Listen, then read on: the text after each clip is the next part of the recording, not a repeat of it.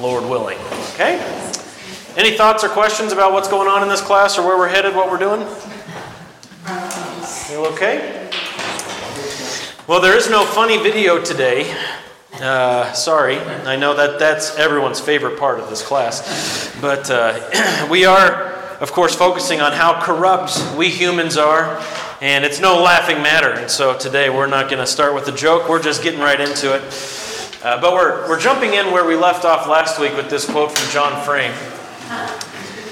These passages that we're looking at, that we've been studying, they describe what we are apart from Christ. There is some danger in this procedure because the Bible's descriptions of sin apart from grace are terrible. Hopefully you've grasped that, right? The Bible's descriptions of sin apart from grace, it's bad. Taken in themselves, they destroy hope.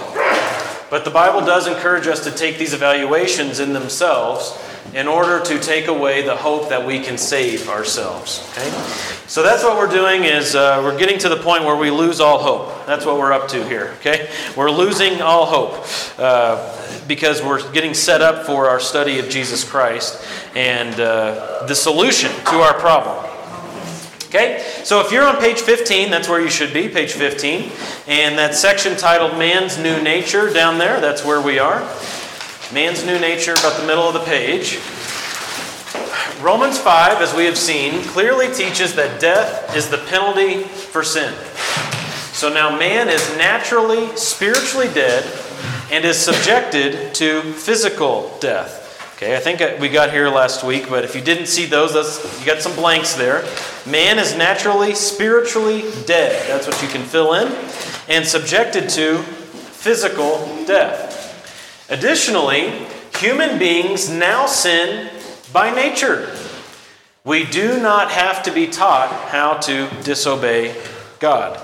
Human beings now sin by nature. Isn't that the truth?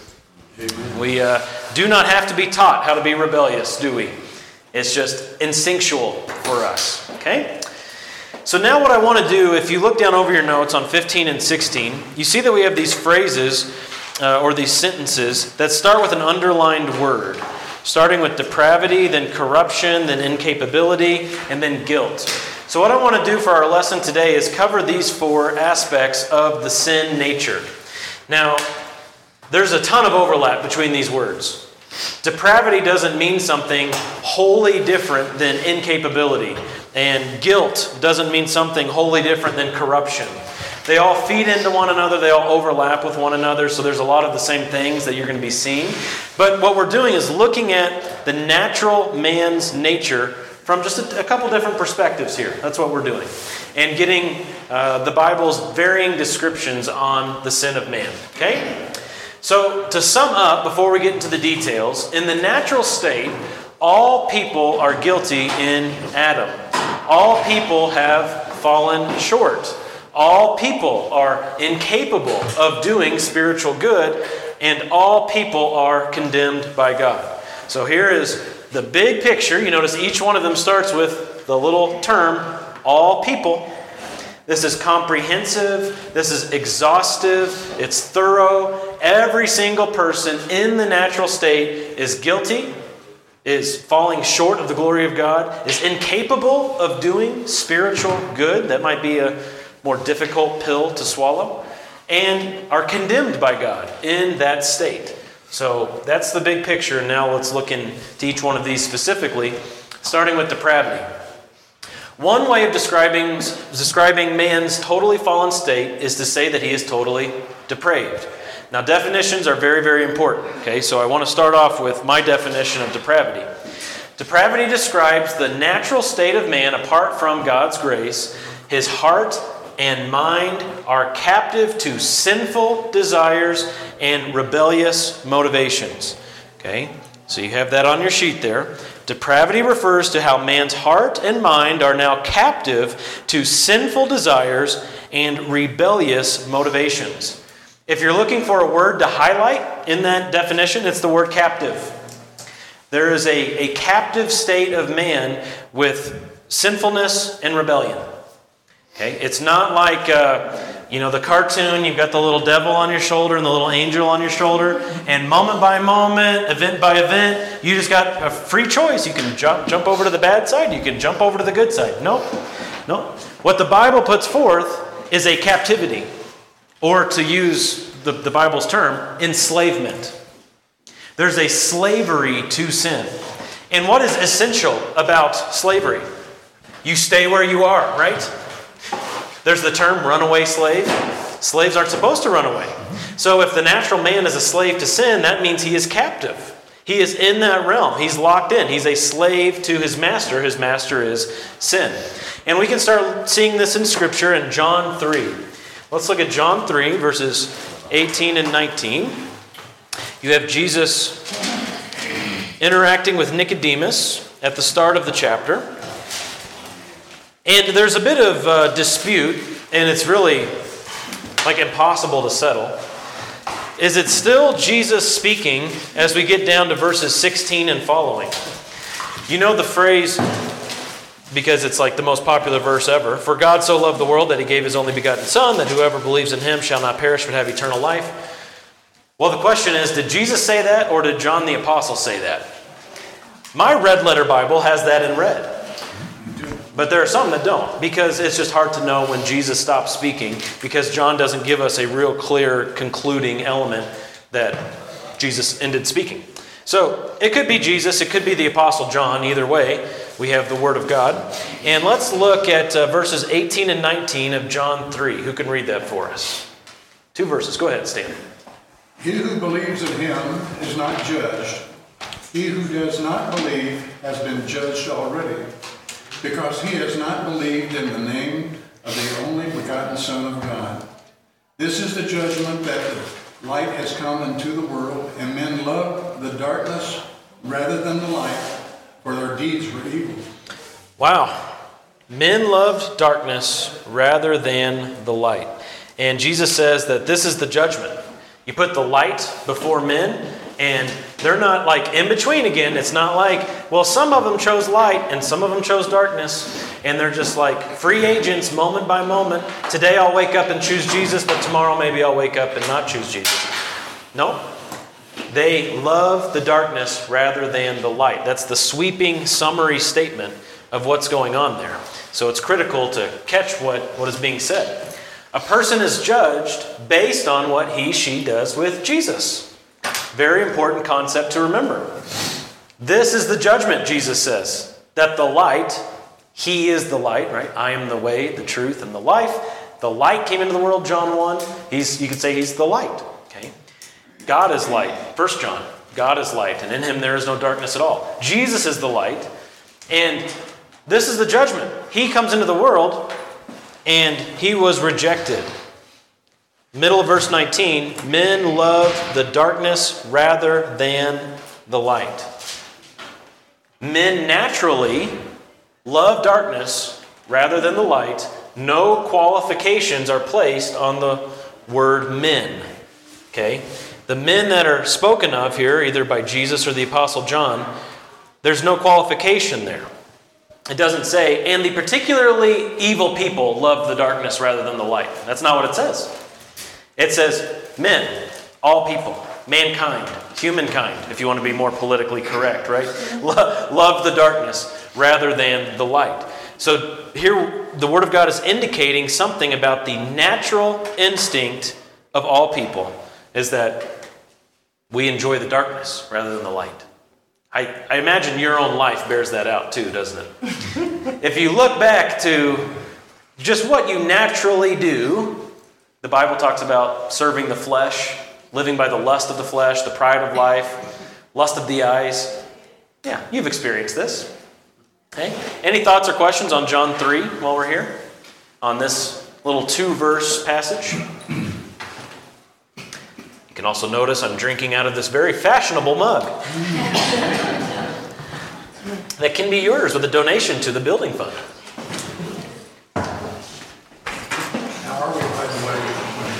We're doing all right. We're actually, I didn't get it in the bulletin this week because it slipped my mind. We're going to have a meeting, a church meeting, 2 weeks from today about the building. So, yeah, that'll be announced soon. Dex. Do you have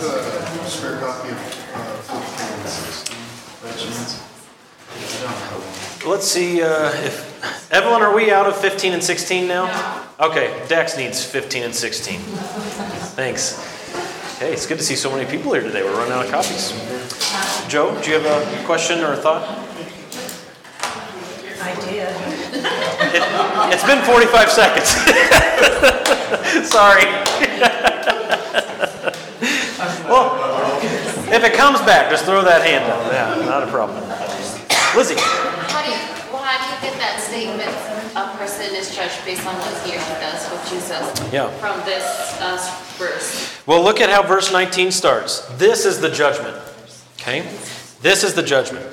That the light has come into the world. And what translation do you have, Lizzie? ESV. Okay, does it well, it doesn't probably capitalize light, does it? Or is light capitalized? Okay. All right. Well, the NASB goes ahead and capitalizes this for us. The light has come into the world. And this actually refers back to the first chapter of John. If you go back to John 1 and go to verse 4, it talks about the Word. And it says in John 1:4, in the Word was life, and the life was the light of men. Okay, so John from the beginning is connecting Jesus with light. And it says in verse 5, the light shines in the darkness, and the darkness did not comprehend it or understand it. So we have this idea that Jesus is capital L light. Keep reading, verse 6. There came a man sent from God, whose name was John. He came as a witness to testify about that light. So the light is speaking of Jesus. Verse 8, he was not the light, but he came to testify about the light. Verse 9, there was the true light, which coming into the world enlightens every man. So Jesus here is saying something extremely similar, if this is Jesus speaking. Again, it could just be the Apostle John in 3:19, where he says that the light has come into the world. It's the same thing we're getting in chapter 1, and the light is Jesus. And men loved the darkness rather than the light, for their deeds were evil. And so the judgment is, what do you do with the light? And in man's natural state, they all reject the light. And that's the judgment. So man is judged by what he does with the light. And all men naturally reject the light. Okay? Good question. Other thoughts or questions on John 3? Okay, well, let's get a little punchier and go to Ephesians 2. Ephesians chapter 2, verses 1 to 3. Now, to set up the context here a little bit, you have Paul writing to Christians. So these are people who have been born again. These are people who are no longer enslaved to sin. People who have found freedom from sin by finding freedom in Jesus. These are believers in the gospel who have been born again, who have been given a new nature. But what Paul is doing here is helping them remember what they used to be like.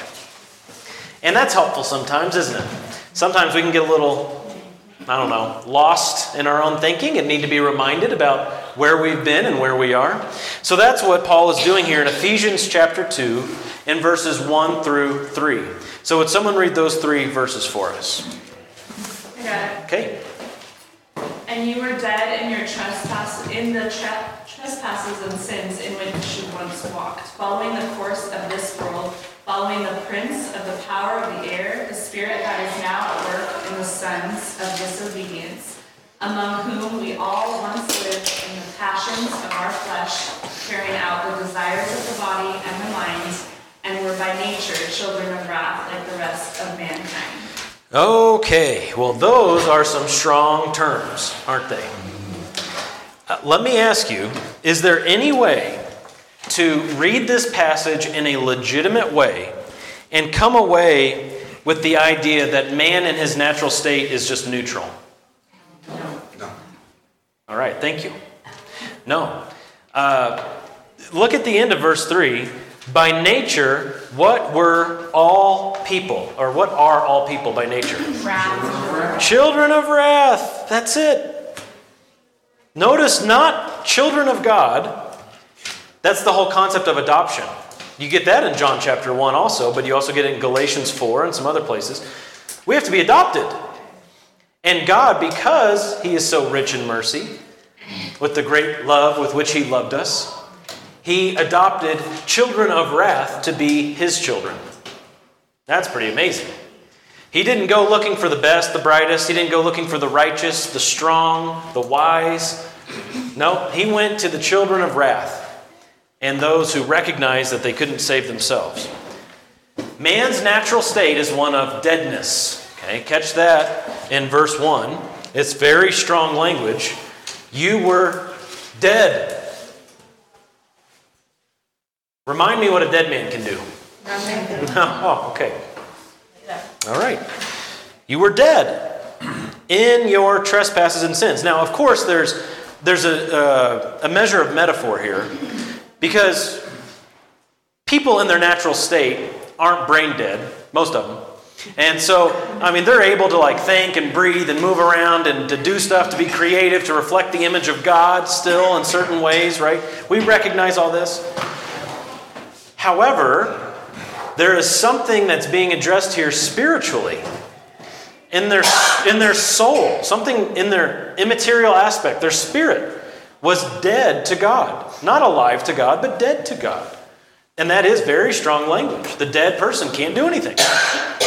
So rather than being children of God who obey Him by nature, people are children of wrath, characterized by disobedience, and they follow Satan. See that at the end of verse 2 where it says, the whole of verse 2, we were walking according to the prince of the power of the air.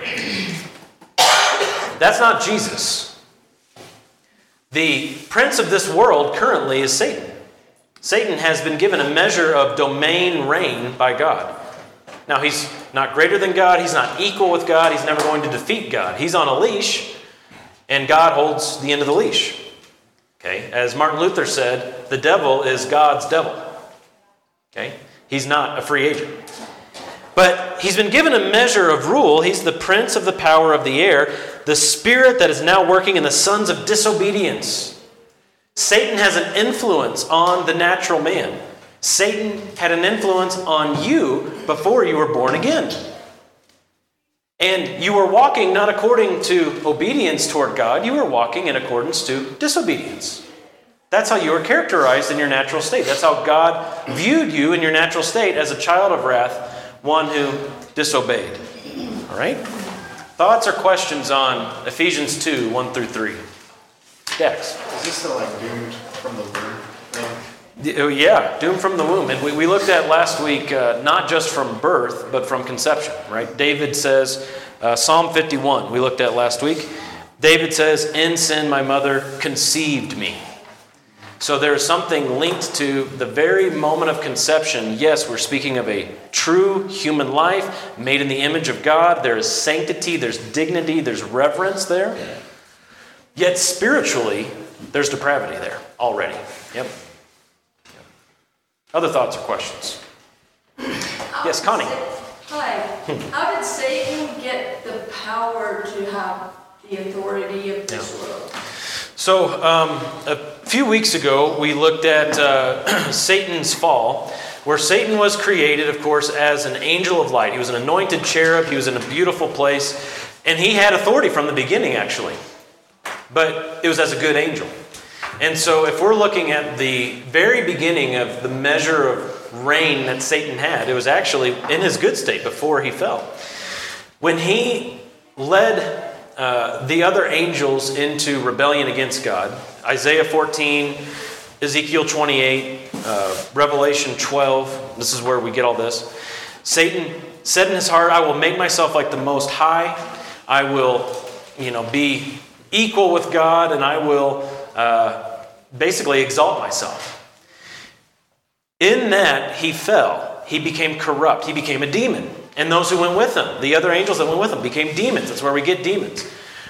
And it seems as though their authority, of course, did change, but not a whole lot. And God doesn't reveal a whole bunch of details about this, but he does give us some details about the reach of demons. I mean, you think about even just as the Christian is commissioned to put on the whole armor of God because you've got Satan coming after you. You got the devil like a roaring lion walking about. So he has a domain. And in this world, before the return of Christ, he has influence. Now, there's something that happened on the cross, which is interesting. In Colossians chapter 2, it says that Jesus disarmed the rulers and authorities. Now, there we're talking in a spiritual sense. In his first coming, Jesus didn't disarm the Roman Empire. He didn't establish his own kingdom.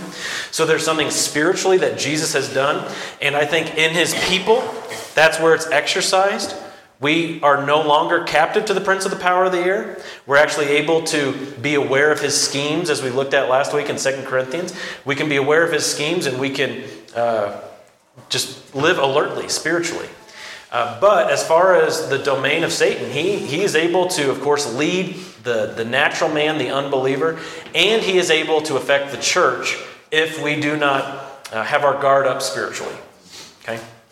Good question. Other thoughts or questions? That probably created more questions than anything, didn't it? Sebastian. Yeah, if we have the tendency of follow the darkness and we are children of wrath, what made us go and choose the light? Why some people choose the light, what other people Okay. choose the light? I'm going to give you a very short answer, and then I'm going to tell you to wait. Okay? The very short answer is God's grace. Okay? The longer answer is going to come later. We are going to do a whole section on salvation, and we will probably spend multiple weeks on that very topic. How on earth does someone make the decision to follow Jesus? That's a great question. That's a thinking man's question. I like that. Joanna.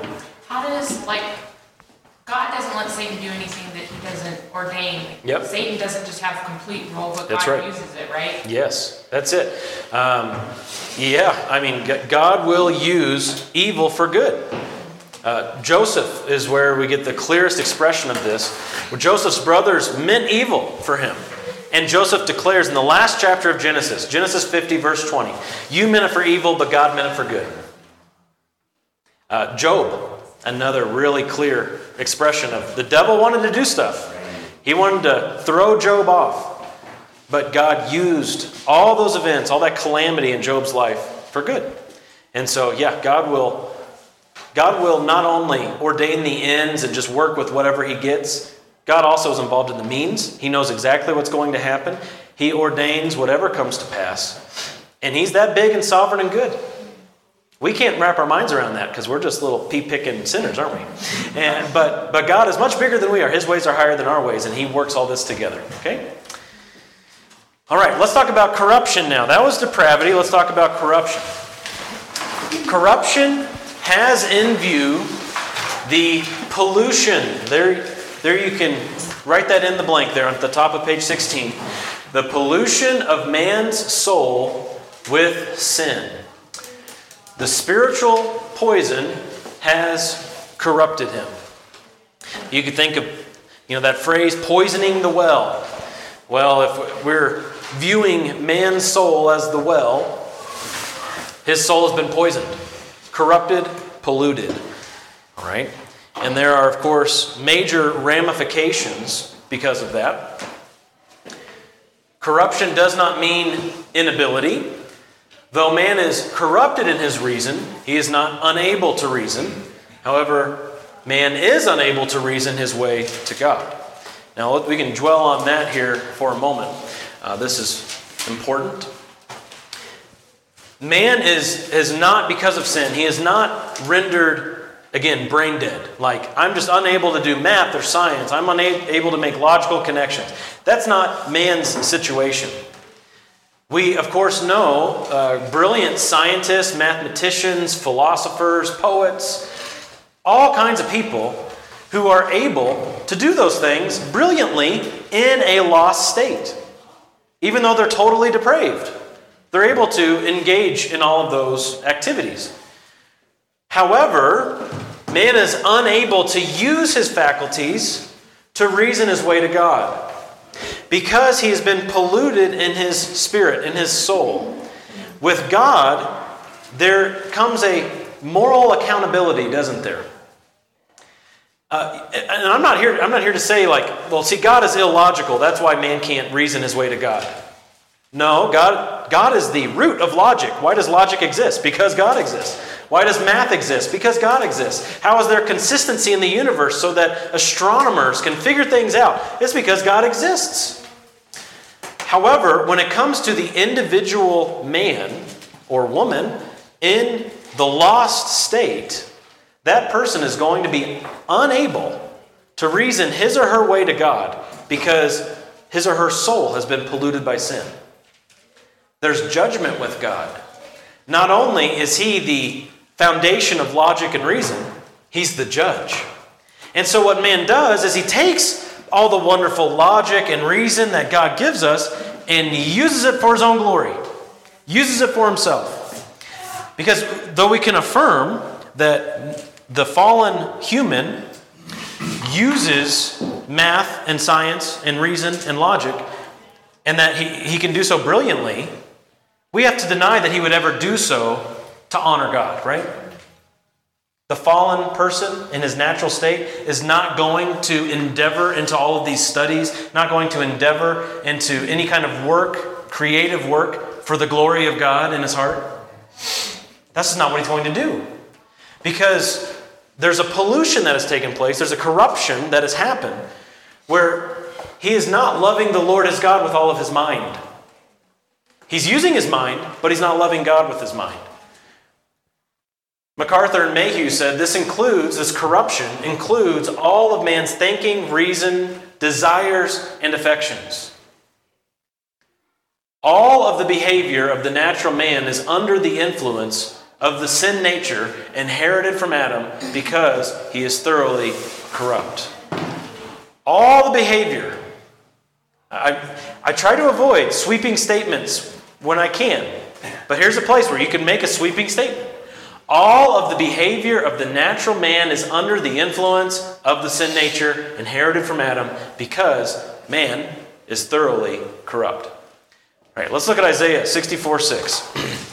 A single verse, and one that you already know, I'm pretty sure. You may not know the reference, but maybe today's the day you memorize this reference. Isaiah 64, verse 6. Who can read that for us? Okay, go ahead, Dex. For all of us have become like one who is unclean, and all our righteous deeds are like a filthy garment, and all of us wither like a leaf, and our iniquities like the wind takes us away. All right, so let's focus on the first half of this verse. Notice again the sweeping statements. All of us have become like one who is unclean, and all our righteous deeds are like a filthy garment. So any attempts to be righteous or any attempts to appease God, they're just spoiled from the start here, aren't they? Any endeavor to seek to earn cred with God or to be favored by God, just from the start, it's off. It can't happen.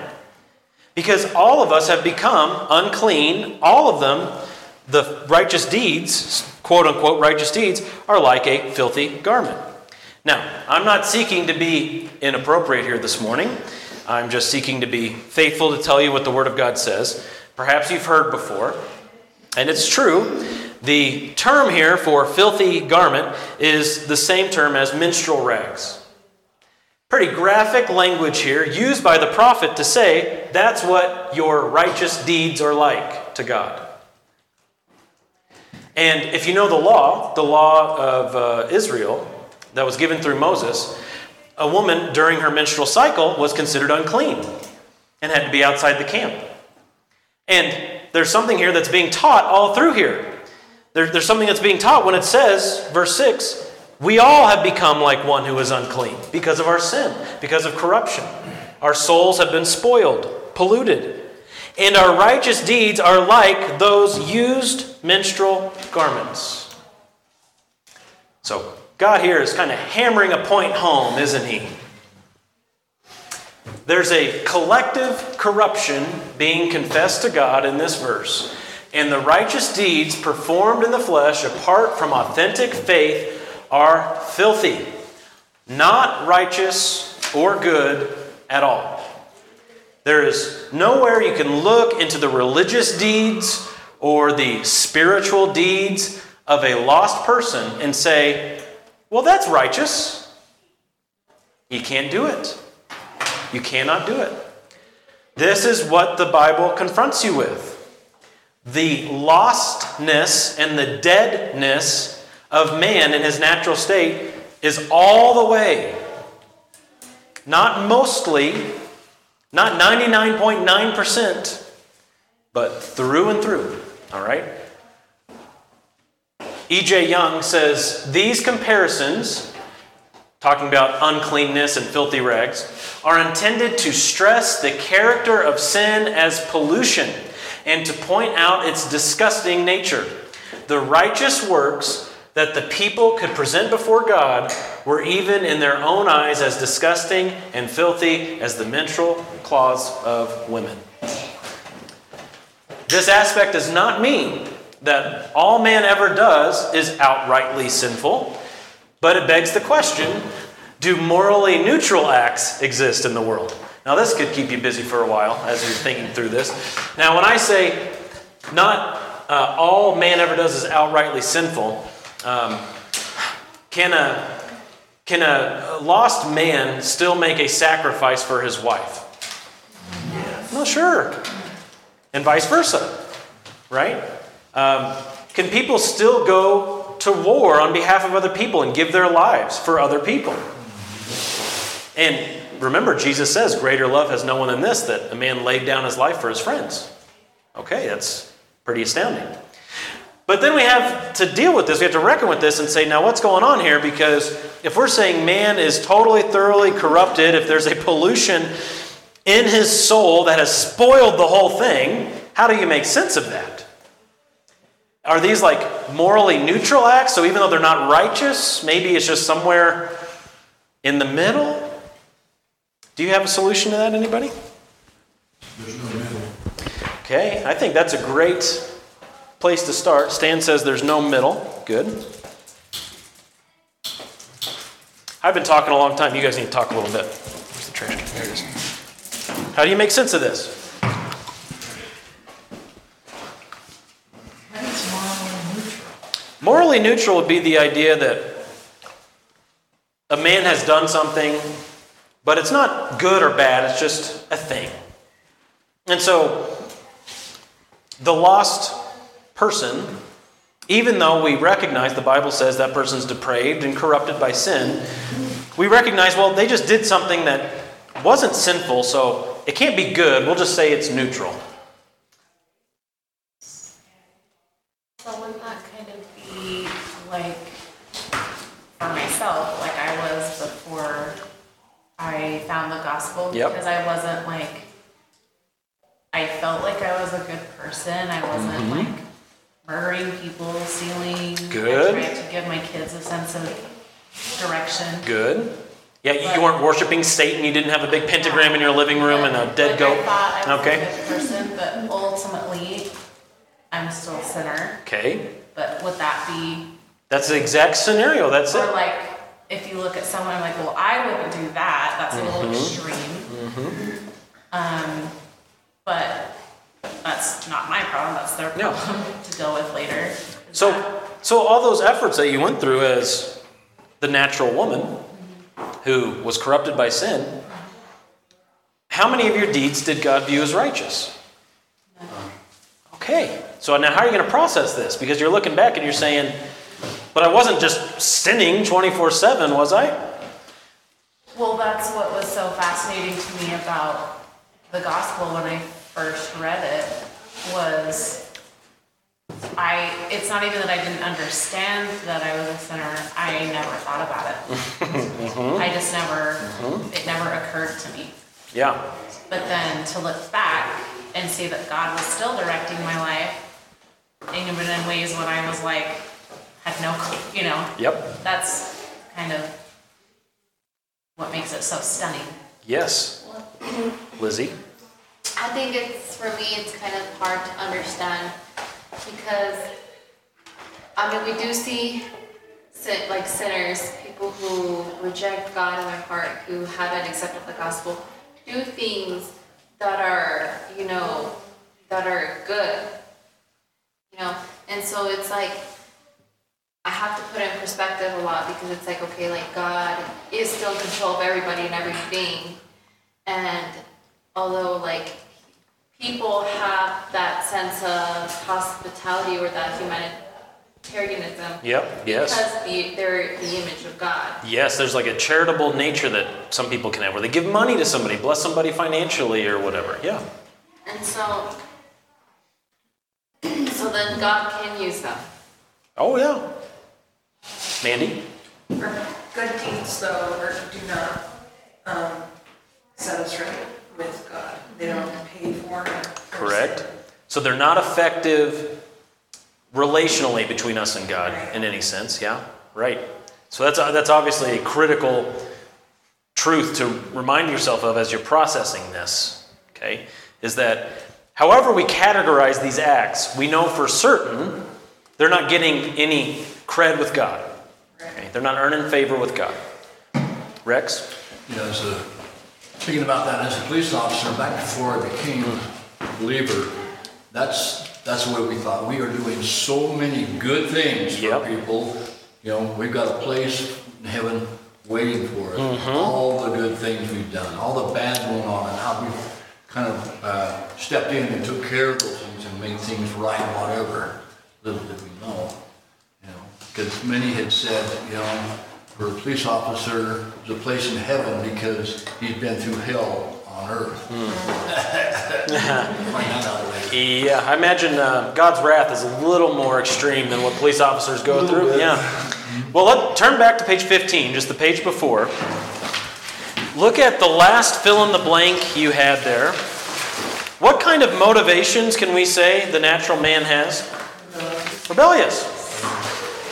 So I think as we begin to answer this question, it's important to focus on the motivations of people. So for instance, when does a horse thief become a horse thief?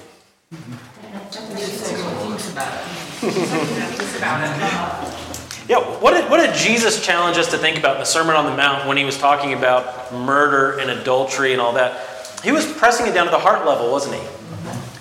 You've already committed adultery in your heart, he says. You've murdered your brother in your heart. So we can't perceive the heart. Scripture tells us that man looks on the outward appearance, but God looks at the heart. Scripture also tells us that whatever we do, we are to do all for the glory of God.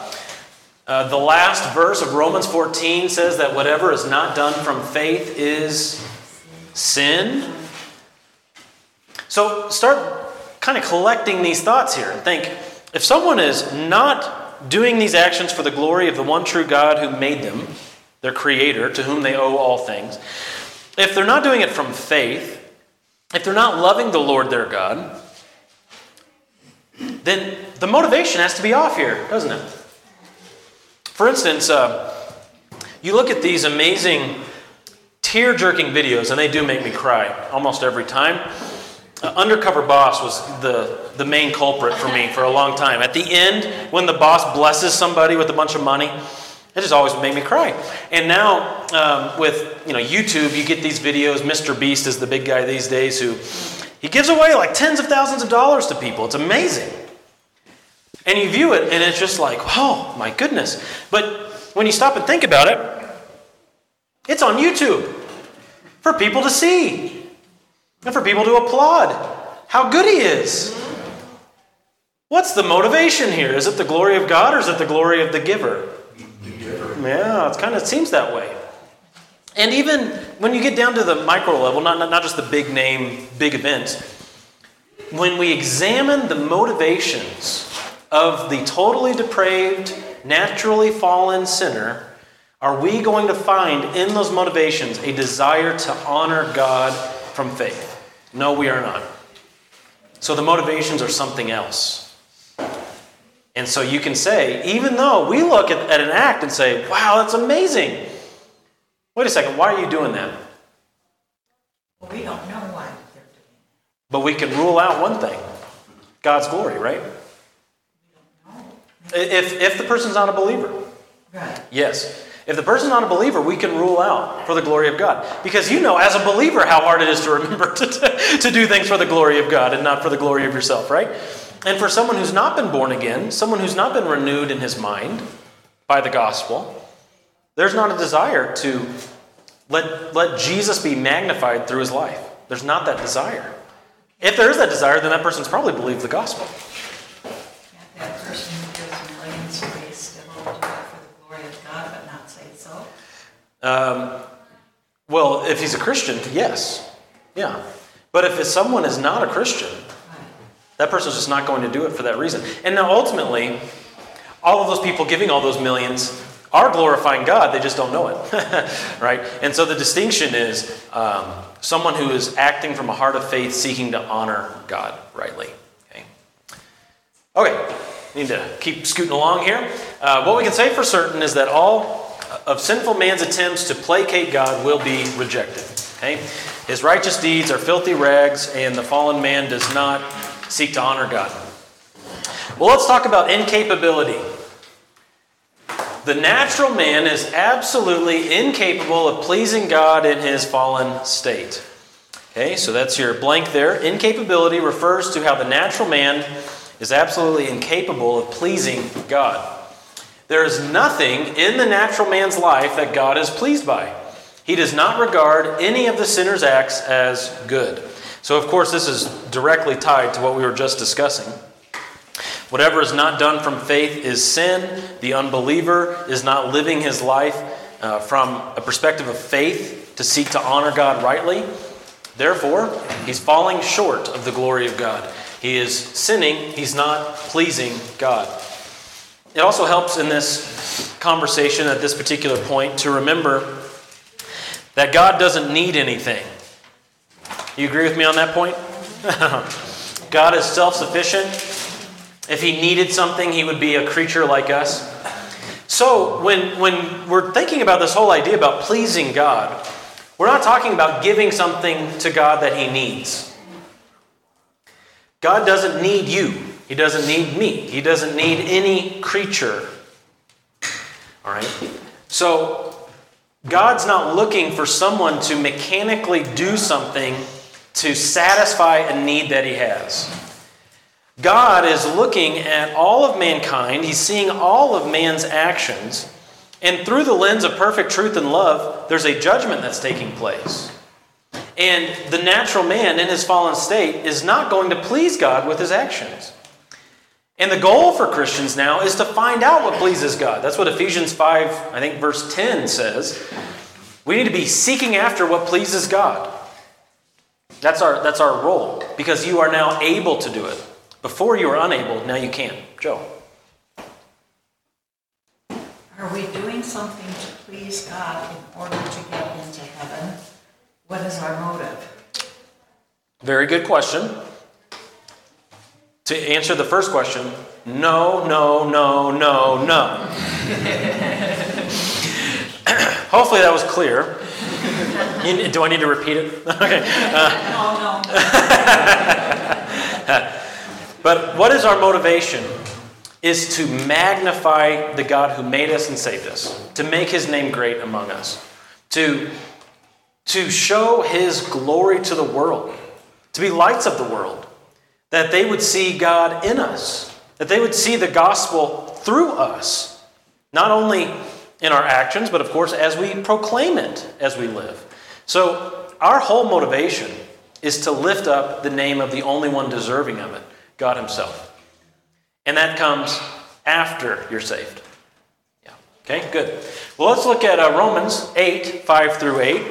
Very critical text. Again, notice the sweeping statements here. I want us to see the big, the just catch-all terms that are used. Romans 8, 5 through 8. Who will read that for us? Got it. Go ahead, Rex. For those who are according to the flesh, set their minds on the things of the flesh. For those who are according to the Spirit, the things of the Spirit. For the mind is set on the flesh is death, but the mind set on the Spirit is life and peace. Because the mind set on the flesh is hostile towards God, for it does not subject itself to the law of God, for it is not even able to do so, and those who are in the flesh cannot please God. Wow. So that last verse, verse 8, is really where you get the hammer home statement. Those who are in the flesh cannot please God. Those who are in Adam are in the flesh, aren't they? The natural man is in the flesh. And in the flesh it is impossible. It's not even on the table as an option to please God in any way. So what is the mind set on the flesh totally unable to do? Well, you get two things. Verse 7, it's unable to subject itself to the law of God. It says it is not able to do so. It is not even able to do so. The mind set on the flesh, the unregenerate mind, the natural mind, is unable to bring itself into submission to the authority of God and what He has declared to be true and right. So now we're getting into the realm of inability, not just willful choice. We're talking like not even able is what it says. And then the second thing is, of course, what I've already repeated, is pleasing God in any way. There's an inability, an impossibility in regard to pleasing God. Although man is able to think, to reason, to have desires and affections, he is unable to please God in any of those ways. This is, of course, bad news for mankind, and it's very important that we understand what God has said. In his natural state, man does not have his mind set on the Spirit, he has his mind set on the flesh. That's natural to man. Therefore, he cannot subject himself to God, and he cannot please God. Got to hang on to those as far as what God has said about man's condition. Okay. Now, one more verse to look at on this particular point. It's just the next book over, 1 Corinthians 2:14. Talking about the Bible, the Word of God, how it has been delivered to us by the Spirit of God. And again, look at this inability language or incapability language. 1 Corinthians 2:14, a natural man does not accept the things of the Spirit of God, for they are foolishness to him, and he cannot understand them because they are spiritually appraised. So let me ask you this. Can sinners read? No. Most of them can. Not the Bible can. Well, they can read the words. It doesn't mean anything. Okay. But they're unable to do something. There's a natural rejection of the gospel and an inability to embrace and apply the spiritual principles that come from God's revelation. Now, faith comes by hearing, and hearing by the Word of God. You want to see if God's working in somebody's life? Hand them a Bible and say, what did you get from this? What are you learning? Okay. If this person is embracing and seeking to apply the spiritual principles that come from Scripture, that is a great sign. It's a great sign that it seems like maybe God's at work. Faith comes by hearing, hearing by the Word of God. Keep giving that person the Word. Keep working with that person. But so often, you get into conversations with people about the Bible, and it's just like mockery, right? Oh, yeah, I can't understand that. Especially when our neighbors will say something like, well, it's been corrupted so much. To which we reply, no, you've been corrupted. I just learned in Sunday school that your soul's been polluted. And that's why you're rejecting, okay? It's not the Bible's fault, it's your fault. The natural rejection of man comes from his incapability here to embrace and apply the spiritual principles of God's revelation. David Lowry in his commentary says, like a deaf critic of Bach or a blind critic of Raphael is the unregenerate critic of God's Word. I thought that's a really good way to put that. Someone who sits back and says, the Bible. That's like a deaf person critiquing Bach. Because there's that incapability. There's that corruption that exists. Okay? Well, let's finish with guilt. There's a sentence maybe you didn't think you'd hear today. Let's finish with guilt. And it's James 2:10 and 11. I'm going to go through this pretty quickly. I'd like to finish this today. James 2, verses 10 and 11, it says, "Whoever keeps the whole law and yet stumbles in one point, he has become guilty of all. For he who said, 'Do not commit adultery,' also said, 'Do not commit murder.' Now if you do not commit adultery, but do commit murder, you have become a transgressor of the law." Because all are condemned in Adam, it is necessarily true that all are guilty of Adam's sin. That's your blank. All are guilty of Adam's sin. Furthermore, every honest person will admit personal acts of sin that have been committed since youth. All people are completely guilty. So consider what James has presented here in these verses. If you stumble in one point of the law, you're guilty of breaking the whole thing. He's not really leaving room here for more guilty or less guilty, is he? Not at all. If you're guilty, you're guilty. And all people are guilty, are guilty, are guilty. All of us. And the punishment for this guilt is awful. It must be awful. Because we're not just breaking a rule set forth by some guy. We are transgressing the holy command of the holy God. Therefore, there must be an awful punishment. The holy and eternal Creator of all things has a holy and eternal punishment for all guilty sinners. That's for all people. So let your mind go there when we think about the devastating reality there is. We're talking about hell now. We're talking about the lake of fire. We're talking about what's going to happen to people as they face the judgment of the holy and eternal God. Guilty, corrupt, totally depraved, rebellious creatures must be judged. God would not be a good judge if He did not judge sin. He is a good judge. He will judge sin, and the punishment must be awful. Okay? So, I've talked through this. We'll finish up with a few thoughts here. Man's depravity has just as much to do with the righteousness and holiness of God as it does with the corruption and rebellion of people. The more that we understand how God must be perfect in all He does, the more we'll understand depravity. Okay? So as you think about depravity, don't go searching out, well, how bad is man really? And really focus on how bad you think man has to be. Start with God and how holy God is. And now the slightest transgression seems much bigger, doesn't it? Don't go applying your standards to man. That's not going to lead you to hell. You're not going to end with the lake of fire if you're applying your standards. Because you know how bad you are and you're going to cut people slack, aren't you? Start with God and how holy, comprehensively holy God is. Therefore, in the cross, we have a clear demonstration of the reason God punishes sin. If He did not punish sin, He would not be a righteous God, and there would be no ultimate justice in the universe. But when sin is punished, God is showing Himself to be a righteous judge over all, and justice is being done in His universe. Wayne Grudem. Okay?